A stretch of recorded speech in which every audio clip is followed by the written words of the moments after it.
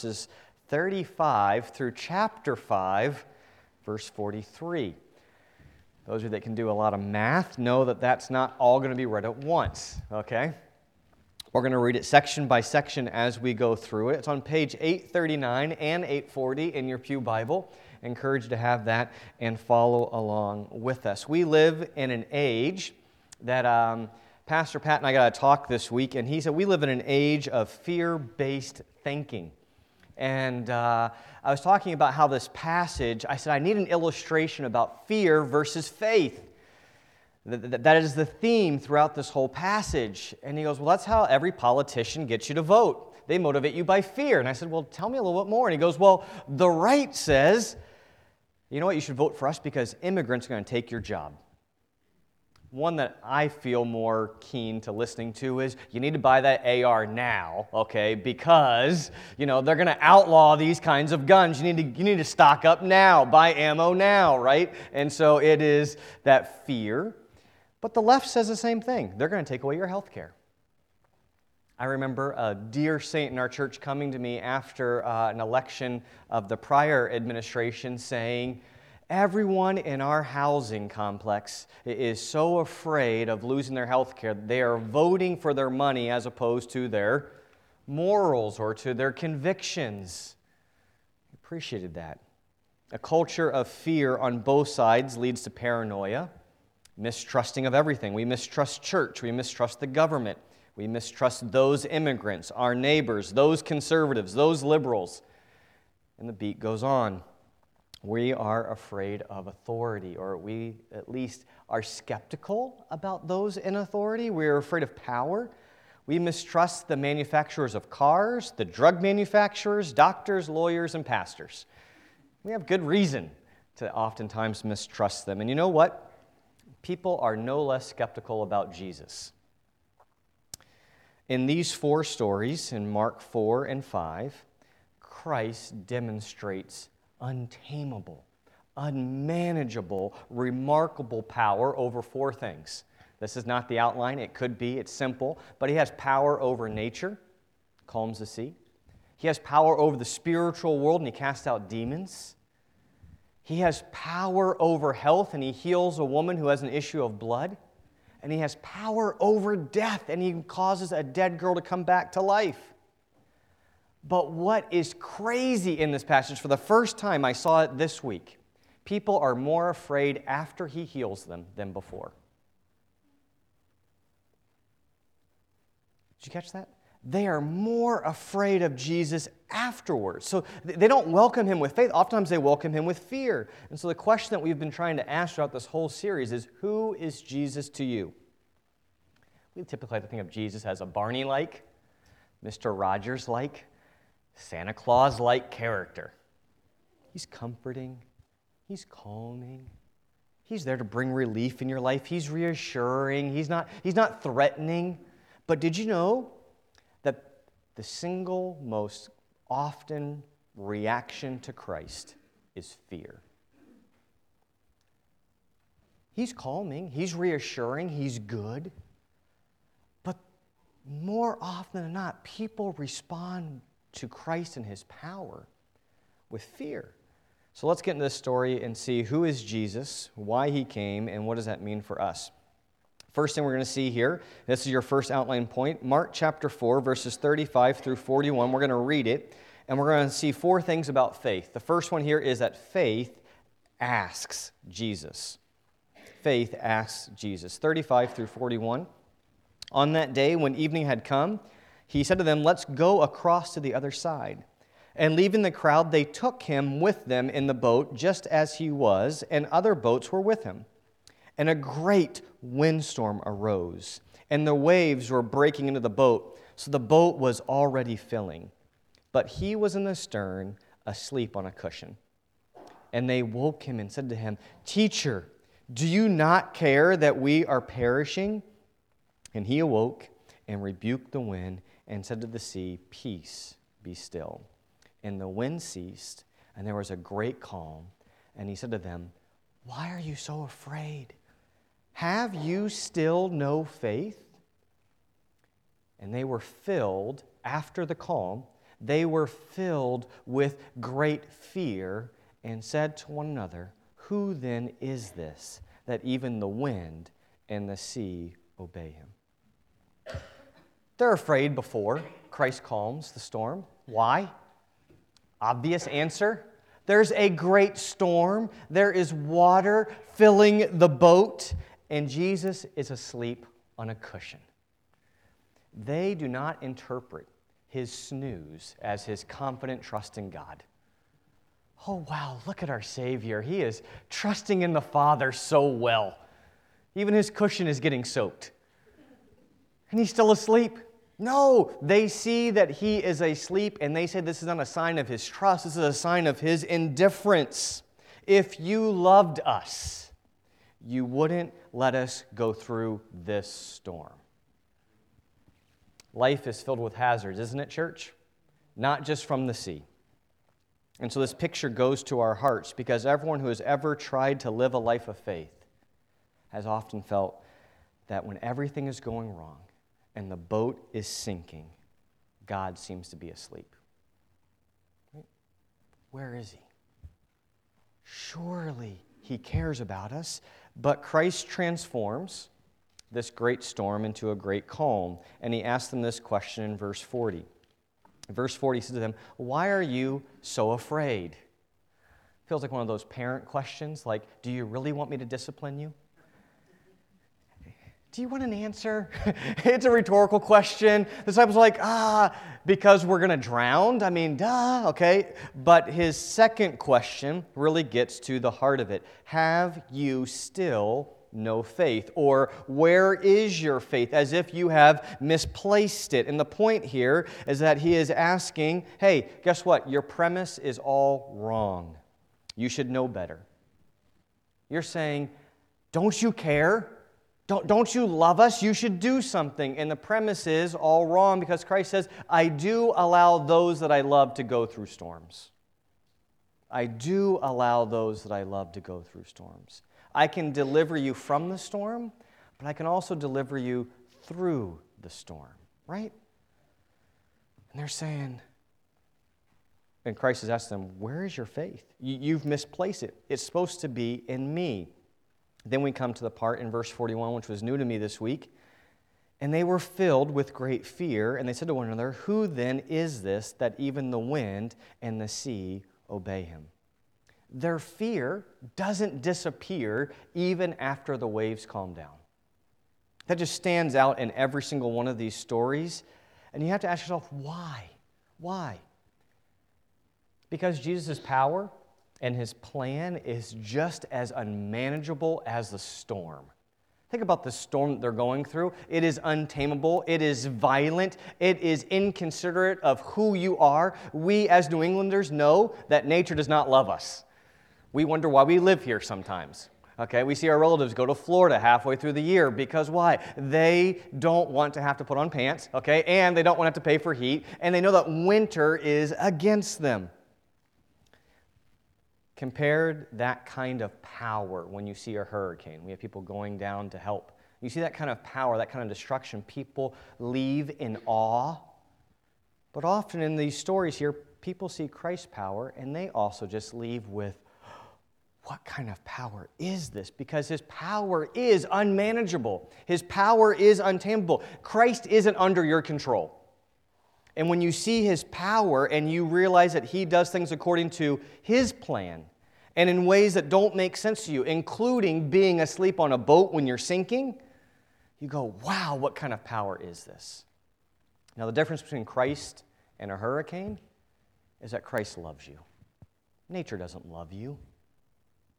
Nature is part of the curse of this world. It can even be against us. But Christ, he has the same power, even greater power, but yet he is for you. And he's telling his disciples, if you understood who I really was and why I came, you would have faith in me. Elizabeth Elliot said it like this: God is God, and since he is God, he is worthy of my worship and my service. I will find rest nowhere else but in his will. And that will is necessarily, infinitely, immeasurably, unspeakably beyond my largest notions of what he is up to. is this kind of God over nature safe? Of course he's not safe. Who said anything about being safe? But he's good. He's the king. Those of you that know C.S. Lewis and Narnia, who is this Aslan? Is he safe? No, he's a lion. Of course he's not safe. But he's good. That's our Savior. So we see faith asks, just enough just to ask. Don't you care that we perish? Our second point this morning, faith runs to Jesus. This is a crisis over the spiritual world. We've seen that Christ is Lord over nature. Now he's Lord over the spiritual. And as we read through the story, you're going to see that Christ is supreme over the demons. He has superiority. The demons are inferior. Christ speaks. They ask permission to speak. They call him Lord of the Most High, and they fall down before him. It is Christ alone. Mark doesn't tell us that the disciples are here in this passage. And it is Christ alone against a legion of demons. And he alone gets the victory. There's a lot of contrast here. So let's go ahead and read Mark chapter 5, 1 through 20. They came to the other side of the sea, to the country of the Gerasenes. And when Jesus had stepped out of the boat, immediately there met him out of the tombs a man with an unclean spirit. He lived among the tombs, and no one could bind him anymore, not even with a chain, for he had often been bound with shackles and chains, but he wrenched the chains apart, and he broke the shackles in pieces. No one had the strength to subdue him. Night and day among the tombs on the mountains, he was always crying out and cutting himself with stones. And when he saw Jesus from afar, he ran and fell down before him. And crying out with a loud voice, he said, "What have you to do with me, Jesus, Son of the Most High God? I adjure you by God, do not torment me." For he was saying to him, "Come out of the man, you unclean spirit." And Jesus asked, "What is your name?" He replied, "My name is Legion, for we are many." And he begged him earnestly not to send them out of the country. Now a great herd of pigs was feeding there on the hillside, and they begged him, saying, "Send us to the pigs, let us enter them." So he gave them permission, and the unclean spirits came out and entered the pigs, and the herd, numbering about 2,000, rushed on the steep bank into the sea and drowned in the sea. The herdsmen fled and told it in the city and in the country, and people came to see what it was that had happened. And they came to Jesus, and they saw the demon-possessed man, the one who had had the legion, sitting there, clothed and in his right mind. And they were afraid. And those who had seen it described to them what had happened to the demon-possessed man and to the pigs. And they began to beg Jesus to depart from the region. As he was getting into the boat, the man who had been possessed with demons begged him that he might be with him. And he did not permit him, but said to him, "Go to your friends and tell them how much the Lord has done for you, and how he had mercy on you." And he went away and began to proclaim in the Decapolis how much Jesus had done for him, and everyone marveled.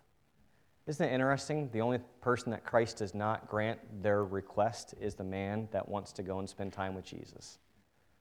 The demons, they get what they want. They get to go to the pigs. The crowds get what they want, leave. Demon-possessed man, "Let me come and be with you." And he goes, "No, go and share. Go and share." We see this sneak peek of what the end of the world is going to be like. End of the world, what is right now is not what will be. Christ is going to set everything right. And we have this man who was demon-possessed, sitting down, clothed, back a part of community, in his right mind.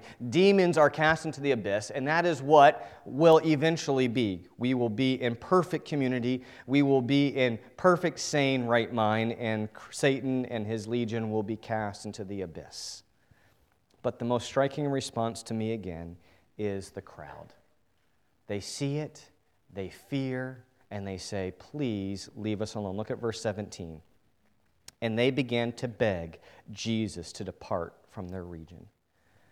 They weren't frightened by the pigs running over the edge of a cliff. They were frightened by a prior demon-possessed man, clothed, sitting in his right mind at the feet of Jesus. And it just begs the question, what's so scary about sitting at Jesus' feet? Well, they knew the reality of his power, but they didn't know the reason of his coming. That really is what separates people. When you see Christ's power and you're not sure why he's using it, he is something or someone to be afraid of. If he has this power to calm the sea, if he has this power to cast out demons, is he good?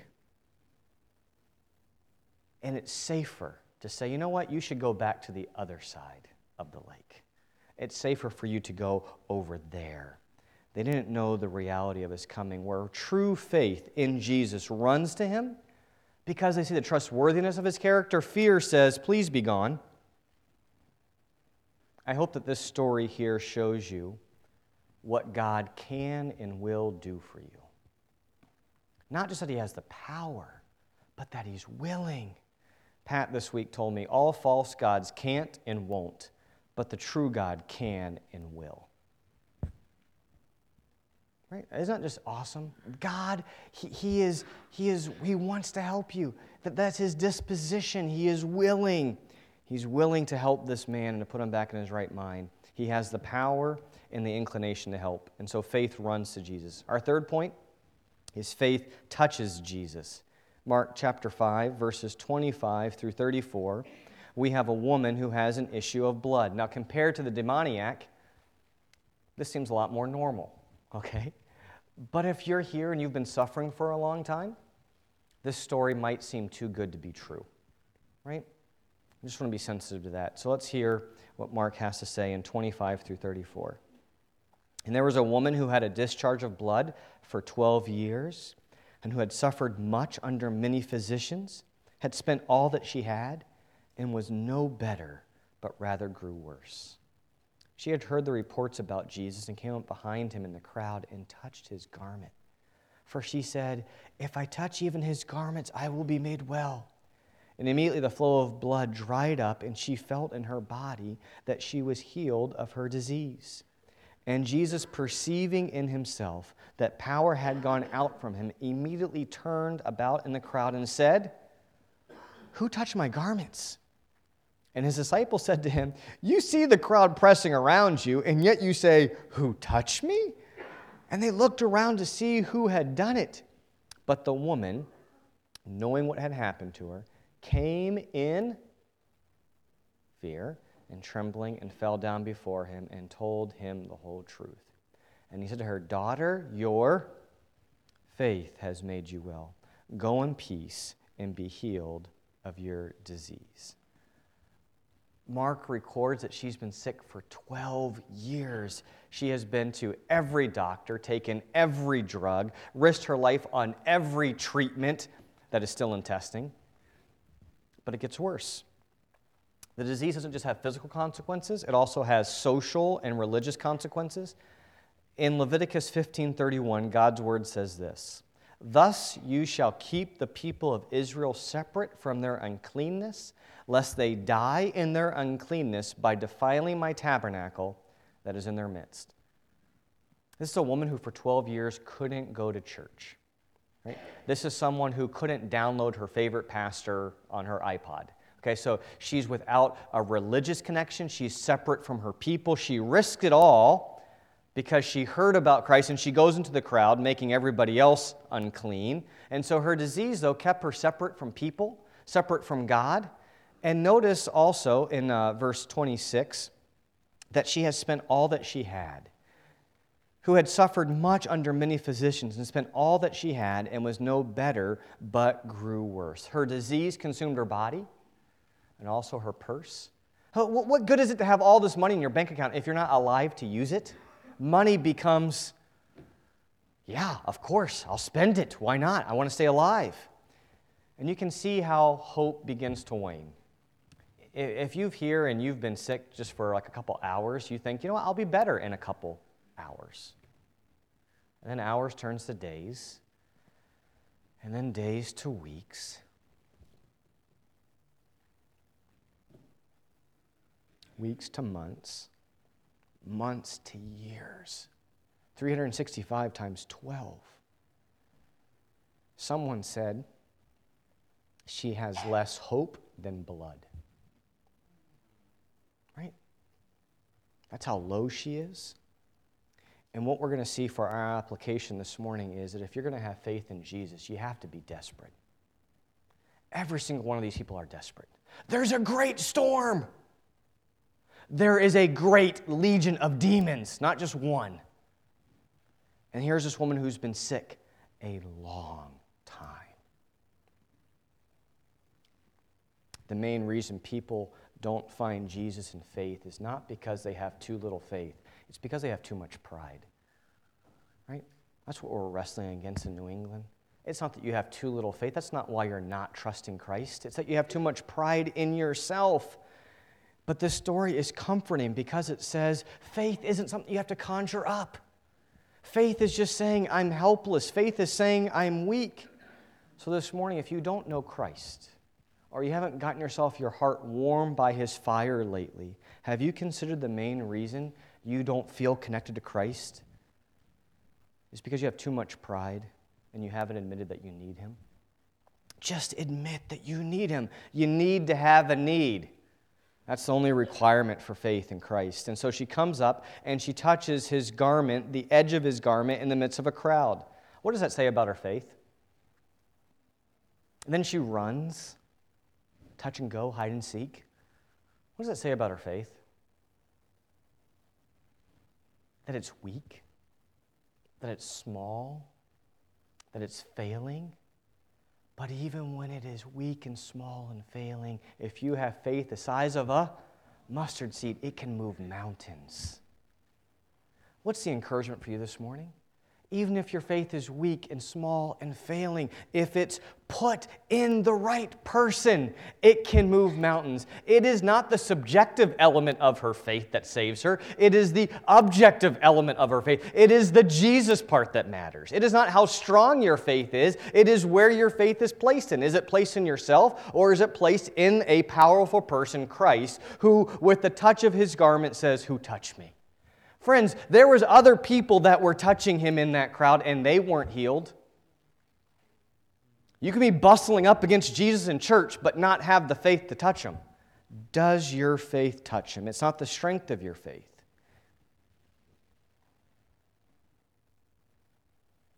That saves you. It's the object of your faith that saves you. It's the Jesus part. Our final story is about Jairus and his young daughter. And we're going to learn that faith waits for Jesus. Faith touches Jesus, also faith waits for Jesus. In a world where we wait impatiently for a microwave to count down, this is the toughest one. All the other stories are immediate. And don't you like that? Master, the sea! Peace be still. Pat and I debated this week. Did he just roll over and open one eye and be like, peace be still? And they're like, he did that with one eye open? Or did he actually stand up and do the whole peace be still thing? I mean, we don't know. But did he have to even get up off the cushion? No. Immediate. Demon possessed. Immediately cast out. Issue of blood. Immediately dried up. This story, well, there's a delay. But true faith waits in Jesus. Look at the delay in verses 21 through 24. And when Jesus had crossed again into the boat to the other side, a great crowd gathered about him, and he was beside the sea. Then came one of the rulers of the synagogue, Jairus by name, and seeing him, he fell at his feet and implored him earnestly, saying, "My little daughter is at the point of death. Come and lay your hands on her so that she may be made well and live." Good news, verse 24. And Christ, he went with him.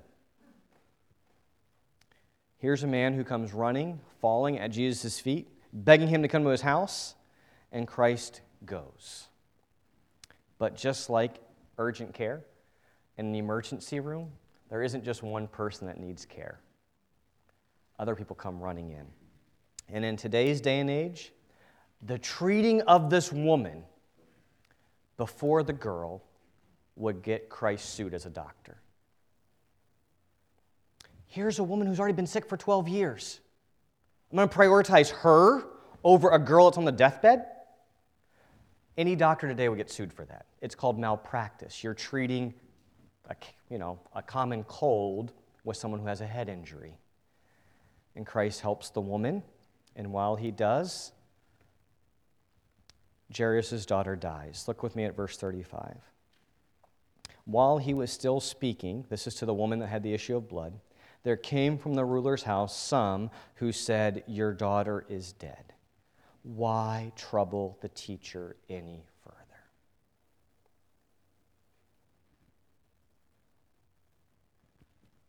But overhearing what they said, Jesus said to the ruler of the synagogue, "Do not fear, only believe."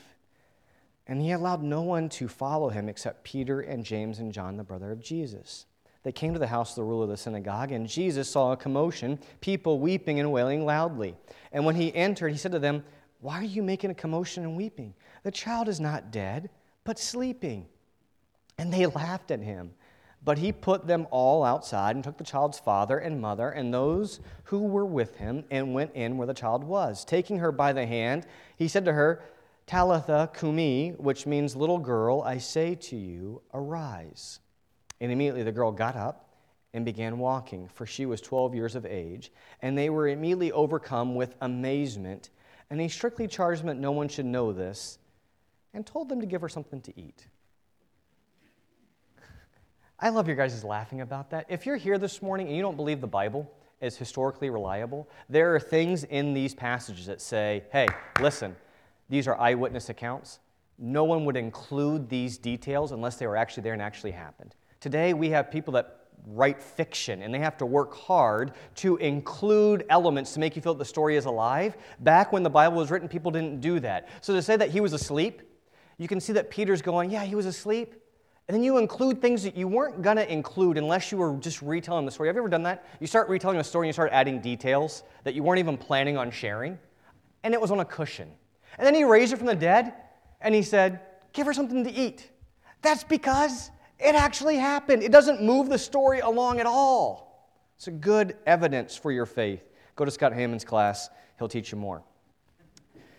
No pressure, right? He's in the sound booth. There he is.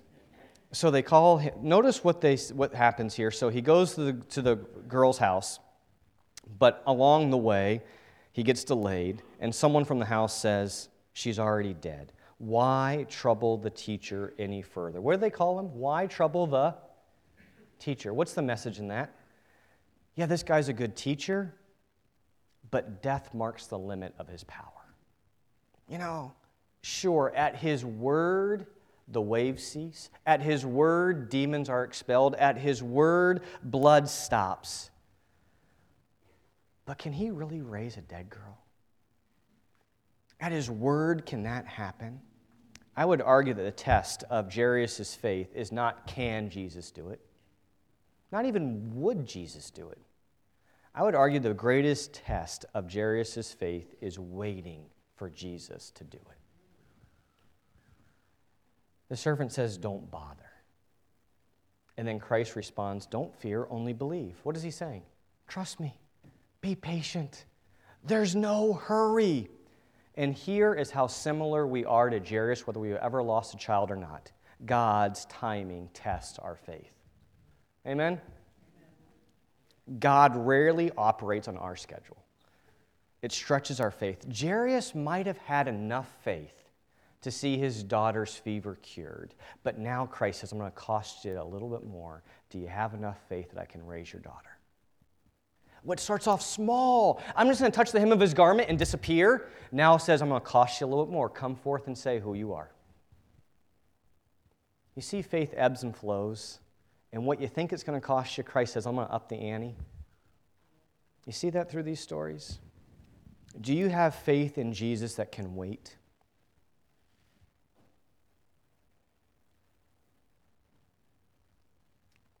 Can you wait like Jairus, even when it seems like he's delaying for no good reason? I understand how easy it is for me to ask that question, and yet how hard it is for you to live it out, right?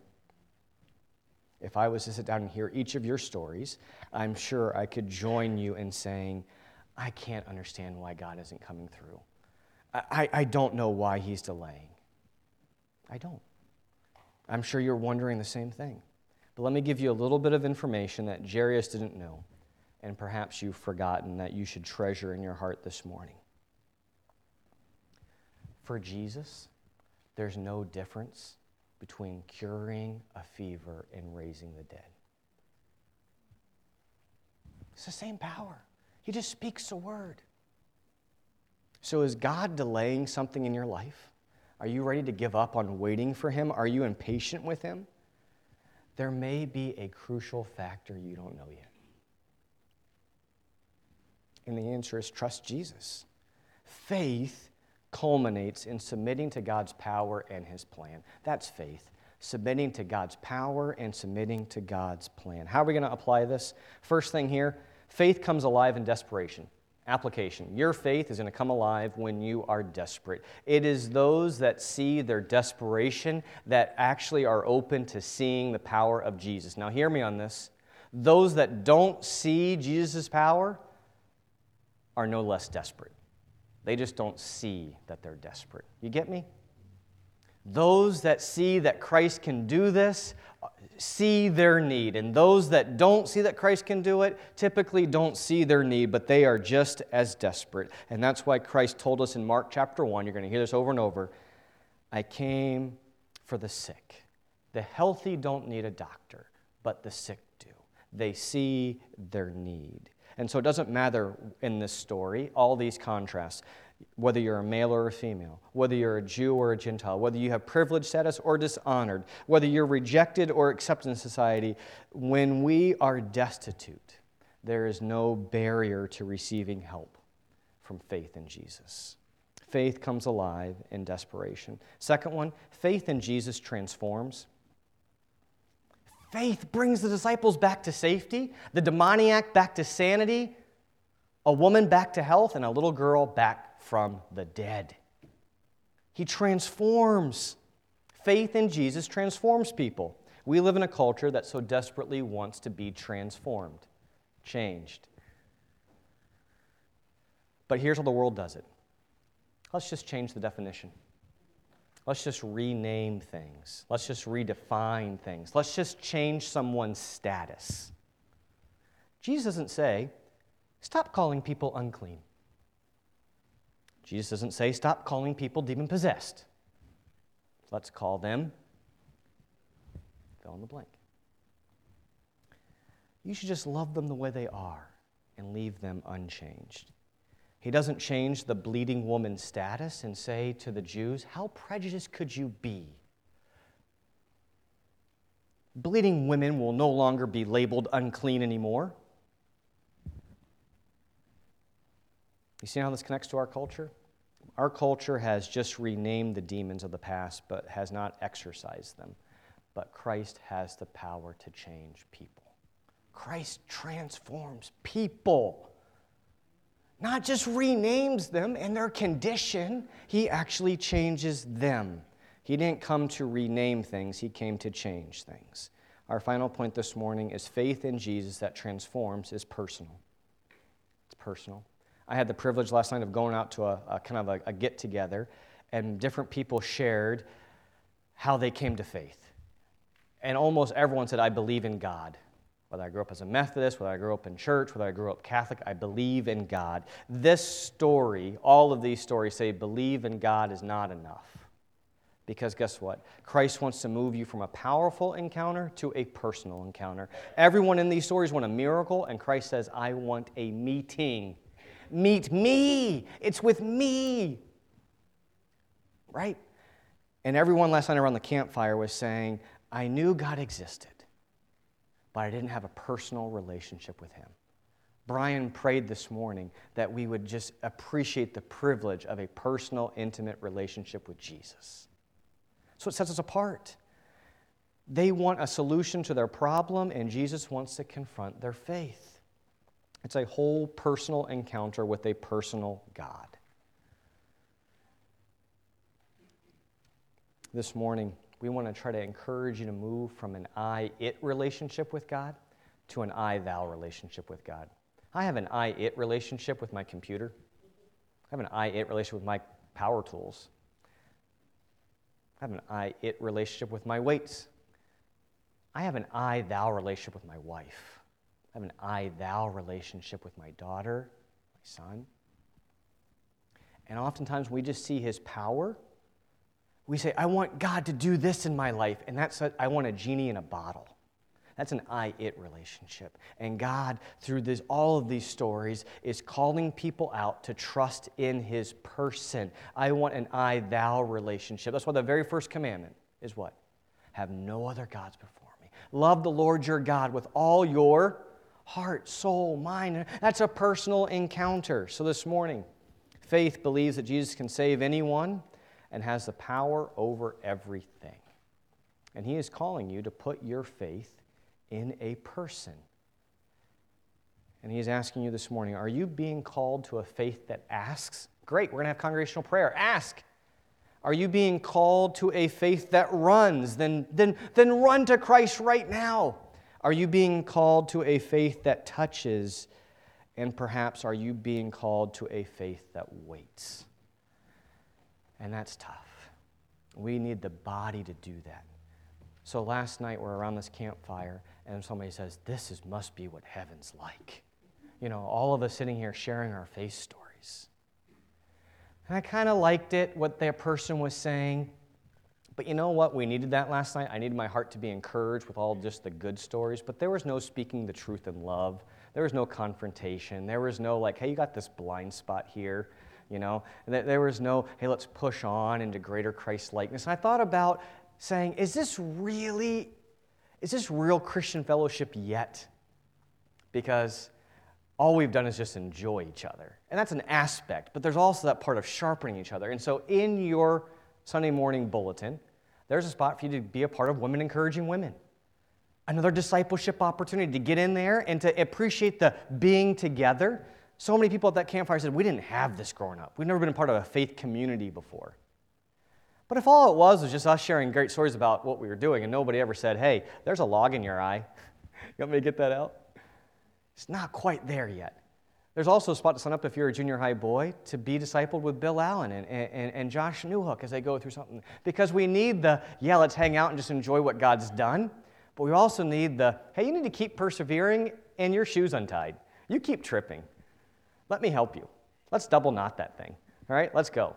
And that's what we're all about here at Faith Community Bible Church. I pray that you just see this Savior as someone you can run to, someone you can touch, someone you can ask for, and someone that is worth waiting on.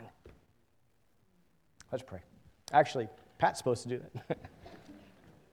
That's good. All right, amen.